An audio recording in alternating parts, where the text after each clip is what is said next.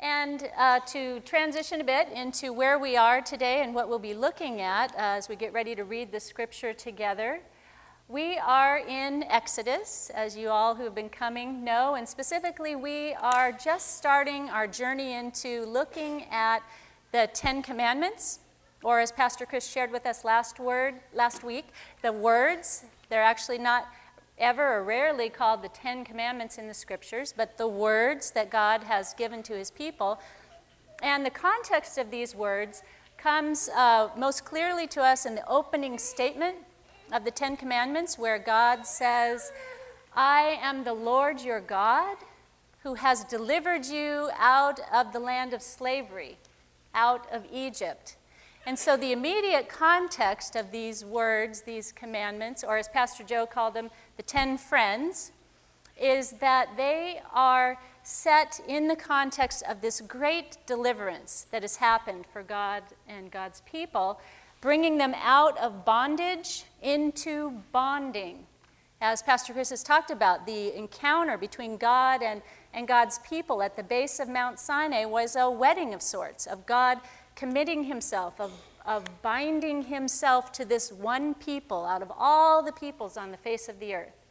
And God has said in Exodus chapter 19, just the chapter before, that you will be to me, speaking to his people, you will be to me my treasured possession, a holy nation, a kingdom of priests.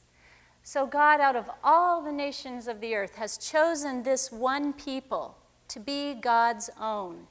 And so we view and approach the Ten Commandments in that light, in that spirit, that these commandments or these words are setting forth a pattern for their life together, are putting a frame around what the shape of their relationship will look like. What will it look like to be God's people? What will it look like to be the bride of God himself? So with that, we will read the scripture together. Lovely. I'll do the L part, you guys do the C part. The 10 words, or 10 commandments, are the laws that God gave to the people of Israel through Moses after leading them out of slavery in Egypt. These commandments reveal the Lord's pattern for life. And they are also typically divided into, guide for living as God intended. The first 4 words of the law shape our life with God, the vertical part of our life with God, how we relate to God. The last 6 words shape our life with each other, how we relate to each other as parent to child, person to person, husband to wife, wife to husband, neighbor to neighbor. This morning, we will remember and declare these commandments. So what are the 10 commandments? Congregation, I am the Lord your God. You shall have no other gods before me. You shall not make for yourself an idol. You shall not misuse the name of the Lord your God. Remember the Sabbath day by keeping it holy. Honor your father and mother. You shall not murder. You shall not commit adultery. You shall not steal. You shall not bear false witness against your neighbor. You shall not covet. What is the 3rd commandment? You shall not misuse the name of the Lord your God.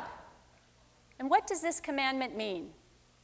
Jesus said, do not swear at all, either by heaven, for it is God's throne, or by the earth, for it is his footstool. Let your yes be yes, and your no, no. Anything beyond this comes from the evil one.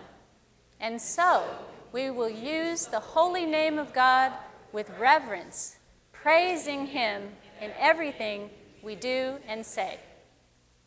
The first part of the law is this great commandment, that we love the Lord our God with all our heart, with all our mind, and with all our strength.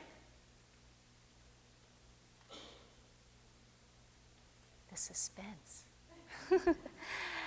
And the third commandment is, you shall not misuse the name of the Lord your God, for the Lord will not hold anyone guiltless who misuses his name. So, before I became a hospital chaplain, before I became an ordained minister, before I became a seminary student, before I became a mom staying at home, raising my kids, before all of that, my first master's degree was in marriage and family therapy. Before that, my bachelor's degree was in psychology.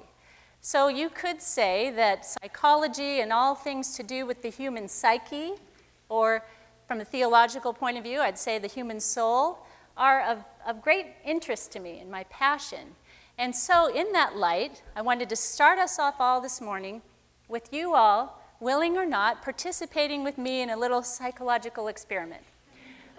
You ready?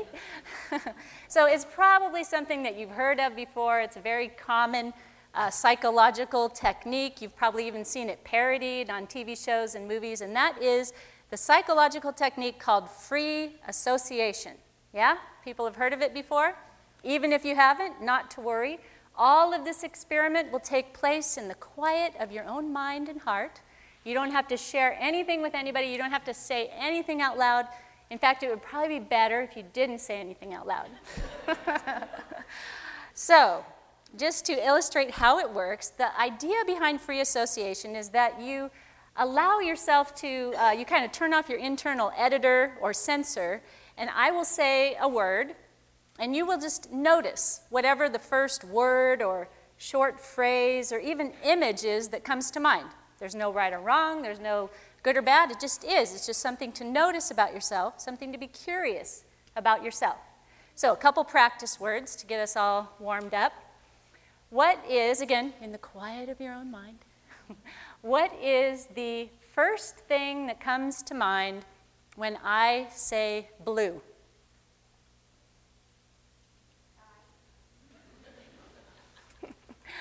So, no right or wrong, it just is. There's just something that came to mind. You might go, wow, that was kind of silly or strange, or what does that have to do with blue? No worries, it just is. It's just something that popped out of your mind. Second practice word. What comes to mind when I say the word tree? So just notice it. There's no right, no wrong. It's just how your mind associates, kind of how your internal wiring works. Okay, now for the real word, the real test. Again, in the quiet of your own mind, what comes to mind, what word, short phrase, image comes to mind when I say the word God? Now, in this room, there are probably as many different words and images as there are people. But what I would invite you to do is if, when I said the word God, what I would call a churchy word came to mind, a word like glorious or holy, I'd invite you now to kind of retranslate that word into language you would use when you would talk to your friend over coffee or when you would chat with your neighbor out in the front yard. So translate any churchy words into regular language. And as you do that, kind of allow to come to mind, continue kind of associating all the thoughts and feelings and images that go with that word or phrase. Just kind of flesh out your association of all the things that go with that.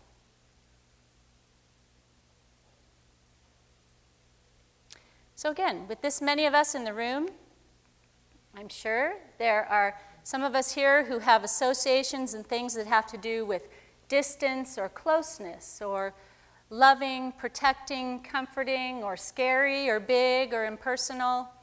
There's no right or wrong. It's all just what it is, and it's all okay. But I would like to suggest that what we're touching on here, what we're attempting to uncover, is the most important thing about you as a human being. To use the words of the author A.W. Tozer, what you believe And then by believe, I mean are convinced of in your heart of hearts, in the deepest part of who you are. What you believe to be true about God is the most important thing about you. The most important thing.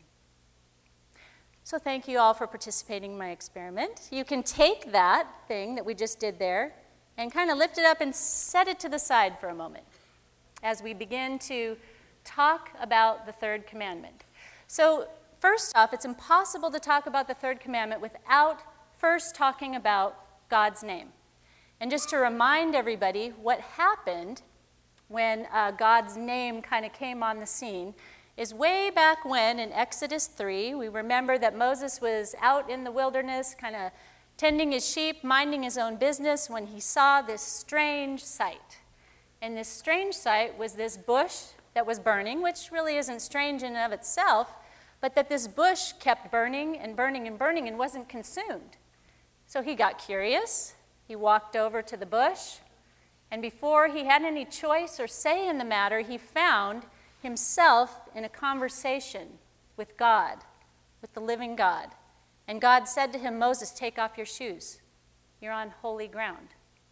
And they had this conversation where God said, Moses, I have heard the cries and the prayers of my people suffering under slavery in Egypt, and I have decided to deliver them using you. And Moses said, I don't think so. Who am I? Why would you choose me? And God said, it doesn't matter who you are, because I will be with you. And Moses said, well, all right, but what about when I go to the people? What am I supposed to say? Who am I supposed to say sent me? And God said, for the first time in human history, God said, tell them Yahweh sent you. Literally translated, tell them, I am who I am sent you. In Hebrew, God's name is a verb, not a noun, which is a topic for another time. God said, I am who I am sent you, Yahweh sent you. God's name is really only about 3,500 years old. Every human language has kind of what we call generic names for God. But this is the first time in recorded history that God revealed his personal name to a person and to a people, and that's the reason we know that name today. Now, to get an understanding of what a risk this is for God, to reveal this personal name, all we have to think about is all the lengths that we all go to protect our personal information, right? What do? We get panicked if we think our Social Security number has gotten out there, or our credit card numbers, or, God forbid, our home phone number for the telemarketers.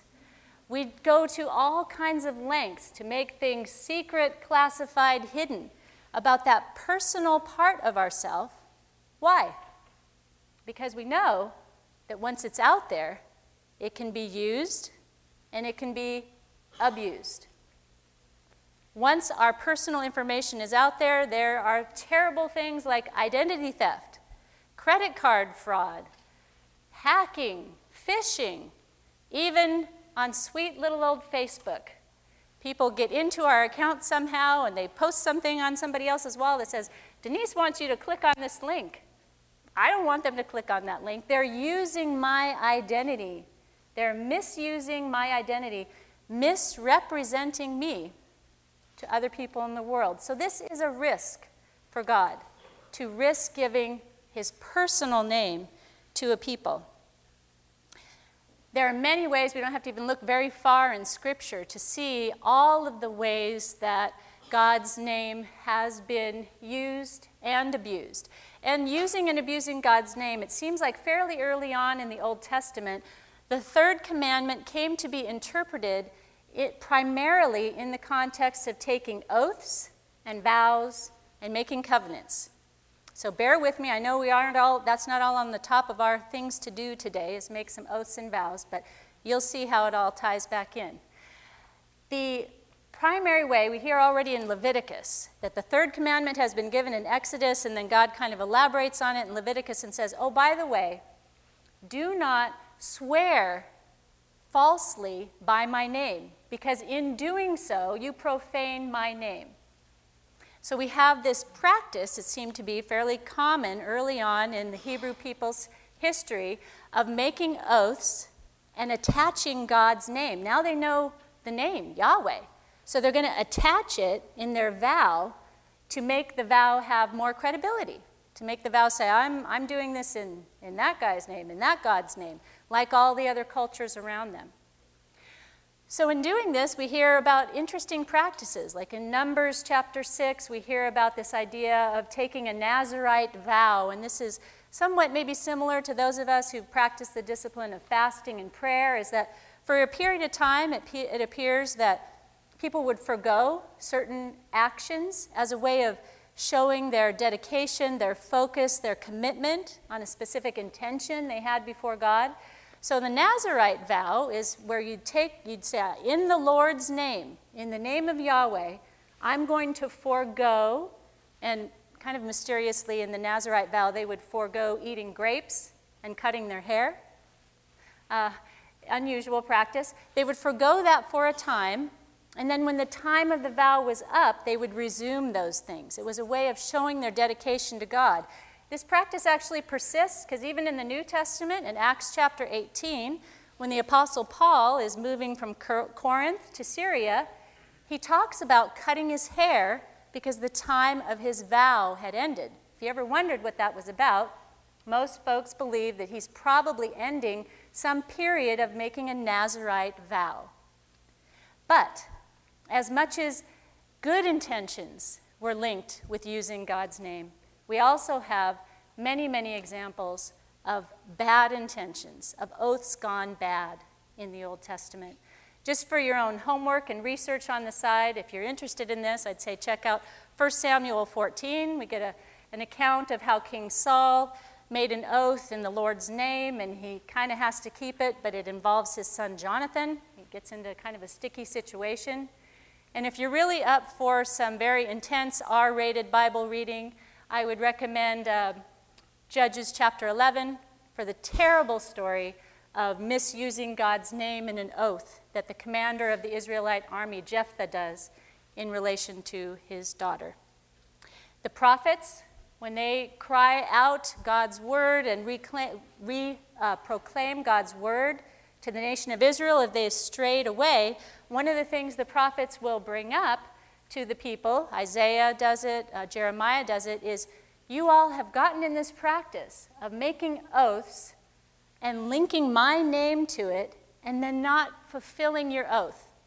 And what you do when you do that is you bring my name, my personhood, my character, my very identity in with your lack of faithfulness, your lack of commitment, your infidelity.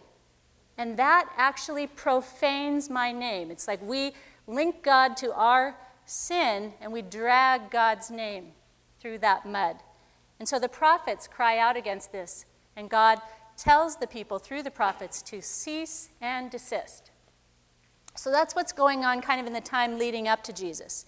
Now, by the time of Jesus, we have several additional things happening.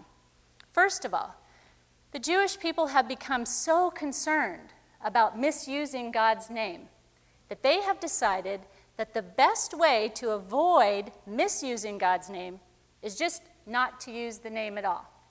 So we have this idea of circumlocutions happening, which is a way of talking all the way around using God's name. Because if you don't use God's name, you can't abuse it, right? So even today, for those of you who have friends or family or acquaintances who are observant Jews, you will find, if you attended worship with them, sometimes even in their speech, that they will not use the name for God. We as Christians are very comfortable saying, Yahweh, Yahweh. For a Jewish person, that would be offensive because they have committed themselves to not misusing the name of God by not using God's name at all. So in the synagogue and worship services, the cantor will be reading Torah, will come to a spot in the text where in the Hebrew it would say Yahweh. They will substitute in another word, Adonai, Hashem, and go along just as usual to avoid saying the name. Now, what's happening is even you see Jesus somewhat engaged in this practice. Matthew, the Gospel of Matthew, is probably the most Jewish of all the Gospels. And in contrast to the Gospel of Mark and Luke, in Matthew being sensitive to his Jewish audience, often has Jesus saying kingdom of heaven rather than kingdom of God. He has Jesus himself kind of following the cultural norm of avoiding using God's name. So Jesus comes and speaks into really all these practices, the efforts to avoid using God's name, along with this long-standing practice of making oaths in God's name. Because it appears that by the time Jesus is on the scene, there's kind of been a double trouble thing happening. Not only are people not using God's name, but they're still really wanting to make oaths and kind of add some extra credibility to it by attaching something to do with God to it. So they've gotten into this practice of swearing to be faithful, swearing to be truthful, swearing that they will commit to what it is they're promising to do, but swearing by the temple, or swearing by the gold in the temple, or swearing by the throne in the temple. And Jesus comes, and in the Sermon on the Mount and in his rant against the Pharisees in Matthew 23, tells them, all these practices you are doing, all these ways you're swearing by the gold in the temple, you're swearing by the throne in the temple, you're swearing by the carpet next to the light switch on the exit door of the temple. All of it. Who do you think owns the temple? Who do you think lives in the temple? Who do you think made the gold? Who sits on the throne of heaven? God. So try as you might, you think you're avoiding this difficult situation of making oaths and using God's name, but you're not. Not using the name, but using everything around the name is the same as using the name. And so Jesus invites us to a higher way of following this commandment and tells us, let your yes be yes, and let your no be no. That actually, the way to not misuse God's name is to represent God well in what we do, in what we say, in what we believe. Now, I have a question for you. What is the first thing Jesus teaches us to ask for in prayer? Just think about it. You don't have to answer me out loud. What's the very first thing Jesus teaches us to ask for in prayer? So the disciples get to hang out with Jesus for 3 years or so. They see him in all kinds of situations, healing, teaching, walking the streets, and most of all, they get to see him pray. They get to watch him pray, and what an experience that must have been to watch Jesus himself talk to his Father. It must have been amazing, so much so that the disciples, after seeing Jesus pray, they say to him one day, Jesus, we've never seen anybody pray like you pray. Can you teach us how to pray that way? And so Jesus says, when you pray in this way. And he gives us the words that we all could probably say in our sleep. Our Father who art in heaven. And the very first thing he teaches them to ask for, teaches them to petition God about is, hallowed be thy. God's name mattered to Jesus. Hallowing God's name mattered to our Lord and Savior. So much so that it's the first thing he wants us to talk to God about. God, let your name be hallowed. God, let your name be represented well. Let your name be honored. Let your name be revered in the world with each other, even in the quiet of our own hearts. So, as I see it, Jesus kind of suggests a two-pronged approach, if you will. First of all, he addresses all the abuses, as we probably should too. There are probably lots and lots of things that we should not be doing in God's name. We probably shouldn't be swearing, even though I'm sure there are a lot of things that God does and will damn. We probably shouldn't be burning Qurans in our churches. We probably shouldn't be carrying picket signs that say God hates fill in the blank with whatever group it is that we are now convinced that God hates. But we can also do this to each other. There's the issue of how we represent God to the world. There's the issue of how we represent God to each other.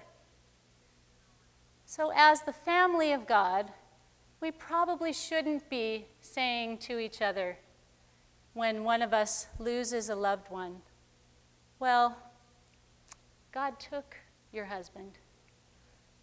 God took your wife. God forbid, God took your child. God must have needed him more than you. We probably shouldn't be saying things like, well, you're struggling with unanswered prayer. You probably just didn't pray right. You probably didn't pray with enough faith. If you really had faith, God would answer your prayer. We probably shouldn't be saying to each other, you know what God wants for you most is your health and wealth and prosperity. He wants you to have that big car in your garage. He wants you to have that big house. That's his number one desire for you. Some of us have been on the receiving end of these types of misrepresentations of God in our families. Some of us might identify with the story of a young woman who told me that as a young girl, her dad hit her with a belt while quoting Bible verses to her about honoring her parents. Some of us have been on the receiving end of this in all places in our churches. Some of us have had an experience like the family I know of who wanted to join a church, become members of the church, and the church said, that's all well and good as long as your whole family comes up front and speaks in tongues on command, because that's the only way you can be a member of our church, because you have to prove you're filled with the Holy Spirit. We probably shouldn't be misrepresenting God in that way. But some of us, myself included, we don't even need other people to help us misrepresent God. We've gotten good at doing it to ourselves in the conversations that we have with ourselves in our own head about who God is and what his intentions are for us. One of the places I worked along the way, one of my chaplaincy experiences, was in an inpatient chemical dependency unit. And one day I got a call from one of the staff there who said, come on up right away. There's a young man here. He can't stop crying. He can't eat. He can't sleep.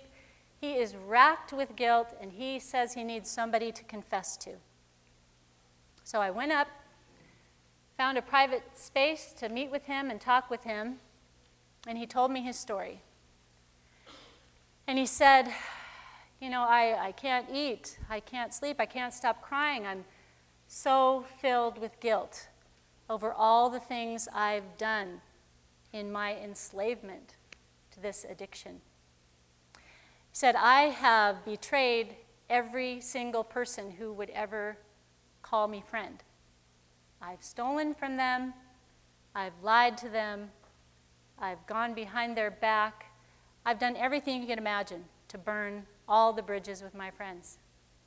And it's no different in my own family. I've lied to them. I've stolen from them. I have betrayed them again and again and again, and they kept giving me their trust back, and I would betray them yet again, all in service of my addiction. And he said, but there's one thing I just know that God cannot forgive me for. He won't. There's no way God can forgive me for this. It's too awful. When I was living with my parents, he said, my grandma was staying with us also, and she was dying of a terribly painful type of cancer. And she was on hospice in our home.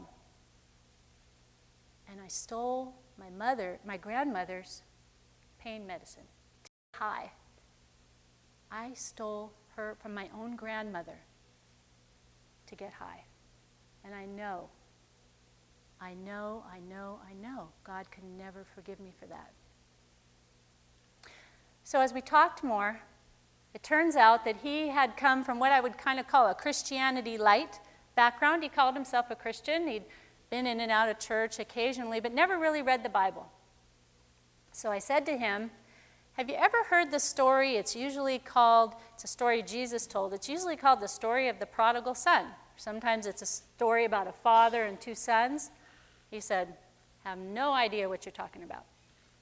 So I said, well, this is a story that Jesus told about this father, and this father had two sons, and the younger of the two sons came to the father and said, Father, I want nothing more than to get as far away from you as I can. Give me my inheritance now. I want all the stuff, all the money I would get when you were dead, which in effect is as good as saying to his dad, I wish you were dead. And he took it all his inheritance. And he got out of Dodge, the next city over, and he began living life high on the hog. Wild parties, fun, food, women, the works. And he had lots of friends and lots of fun until the money ran out. The money ran out, the friends disappeared, he's got nothing left. He gets a job shoveling the you-know-what in pig stalls. While his own stomach is grumbling as he's giving the pigs their slop, he gets this idea. And he says, here I am, suffering, I'm starving here, and the slaves in my father's house are better off than I am. I think I'm going to go home, I'm going to make my way back home and see if my father will let me come back as a slave. So he starts on his way, tosses that shovel aside, starts on his way down the dusty roads back toward his home. And he walks, and he walks, and he walks, and as he walks, he's composing a speech in his mind. You've got to come up with a good one. He's got this speech going in his mind about, okay, when I see him, Dad, I am so sorry. First of all, I am sorry that I even asked for my inheritance while you were alive. That was wrong. And that's not only it. Let's see. I'm sorry that I took the money and I spent it all. I'm sorry. Oh, I can't believe. That's so wrong. And not only that, I took the money, I spent it all, and I spent it on awful, awful, stupid things. And so he's walking, and he's practicing his speech, and he's walking, and he's practicing his speech, and he comes to that fork in the road where he knows when he makes this next turn, down at the end of that dusty road, he's going to see his house. His heart's beating a little faster, and he's getting ready to turn that corner, and he does. He turns the corner, and he looks down the street, sees his house down at the end of the road, and sees something really strange he never expected to see. He sees his father standing out in front of the house. And at this point, I stopped the story, and I looked at the young man, because knowing he'd never heard the story before, I said, what do you think's going to happen next? And his eyes got big. He's looking at me, he says, oh, I know what's going to happen next. That dad is going to be pissed. And I said, the strange thing is as he turned his eyes to look down that road and see his house and was so surprised to see his father, he didn't see this. Arms crossed, wrinkled brow, shaking head. And he didn't see this. Finger pointing, I told you so. what the young man saw was this: arms of his father open wide. Open wide. And not only that, the father, in the meantime, has sighted the son way down the road and starts to run. And is running and running and running with all he has, with arms open wide, ready to embrace that son. And when they meet, I'm sure it nearly knocks the wind out of the poor guy. The father wraps his arms around the son and says, "Son, I thought you were dead, but you're alive." And he's weeping with joy, and the son is saying, "Oh my gosh, wait, I've got to say my speech. I've got to say my speech. But Father, don't you know I've sinned? But Father, can't even get the words out. Can't even get the words out because his father is so filled with joy that he's already on to party planning. He's got the ring on the guy's finger. He's got the fanciest jacket in the house. And he's saying, "You know what? We are going to have the biggest barbecue you ever done seen because I thought you were dead. And now you're alive." You see, this young man was carrying around all on his own a misrepresentation of who God is. He had a view of God that God has certain things he can forgive, and then there's a limit. It goes about that far. You cross that line, sorry, no more forgiveness for you. Some of us are carrying around misrepresentations of God. Some of us have a picture of God of kind of that absent watchmaker. You know, he wound up the universe so many millions of years ago and set down the universe and then just kind of walked away. God's more of an it than a personal being. God's not really involved. God's more like Star Wars and the Force. Just this thing out there balancing good and evil. And some of us have a picture of God as the big killjoy in the sky. You can bet if it's fun and if everybody else is doing it, it's a big no-no. If it's fun, it's forbidden. God wouldn't want you to have fun. Some of us are carrying around a view of God of the abusive parent in the sky. You know, he's pretty unpredictable. You never really know quite when he's going to be in a good mood, when he's going to be in a bad mood, and watch out for the bad moods because, he has a temper. Some of us have a view of God as kind of the distant, cold judge. He's behind his judge's bench. He's kind of keeping a tally. That was okay, but not so much on that one. He's thinking about all the laws, all the do's and don'ts, and he's sizing everybody up, seeing how obedient you are or are not. Some of us have a view of God as the big kid in the sky with the magnifying glass, right? And we're the ants. We have come through so much suffering and so much pain that we're starting to wonder if maybe God isn't behind it. Maybe God's the one who wants us to have this pain, who wants us to suffer in this way. Some of us have a view of God as the big vending machine in the sky, and we get really frustrated with God from time to time because we are putting in the right coins, and the treat's not coming out. What's up with that? Like this young man, we all carry around, myself included, all the beautiful and wonderful images about God, but all of us also have. We can't live in this world without having little bits and pieces of those misrepresentations of God.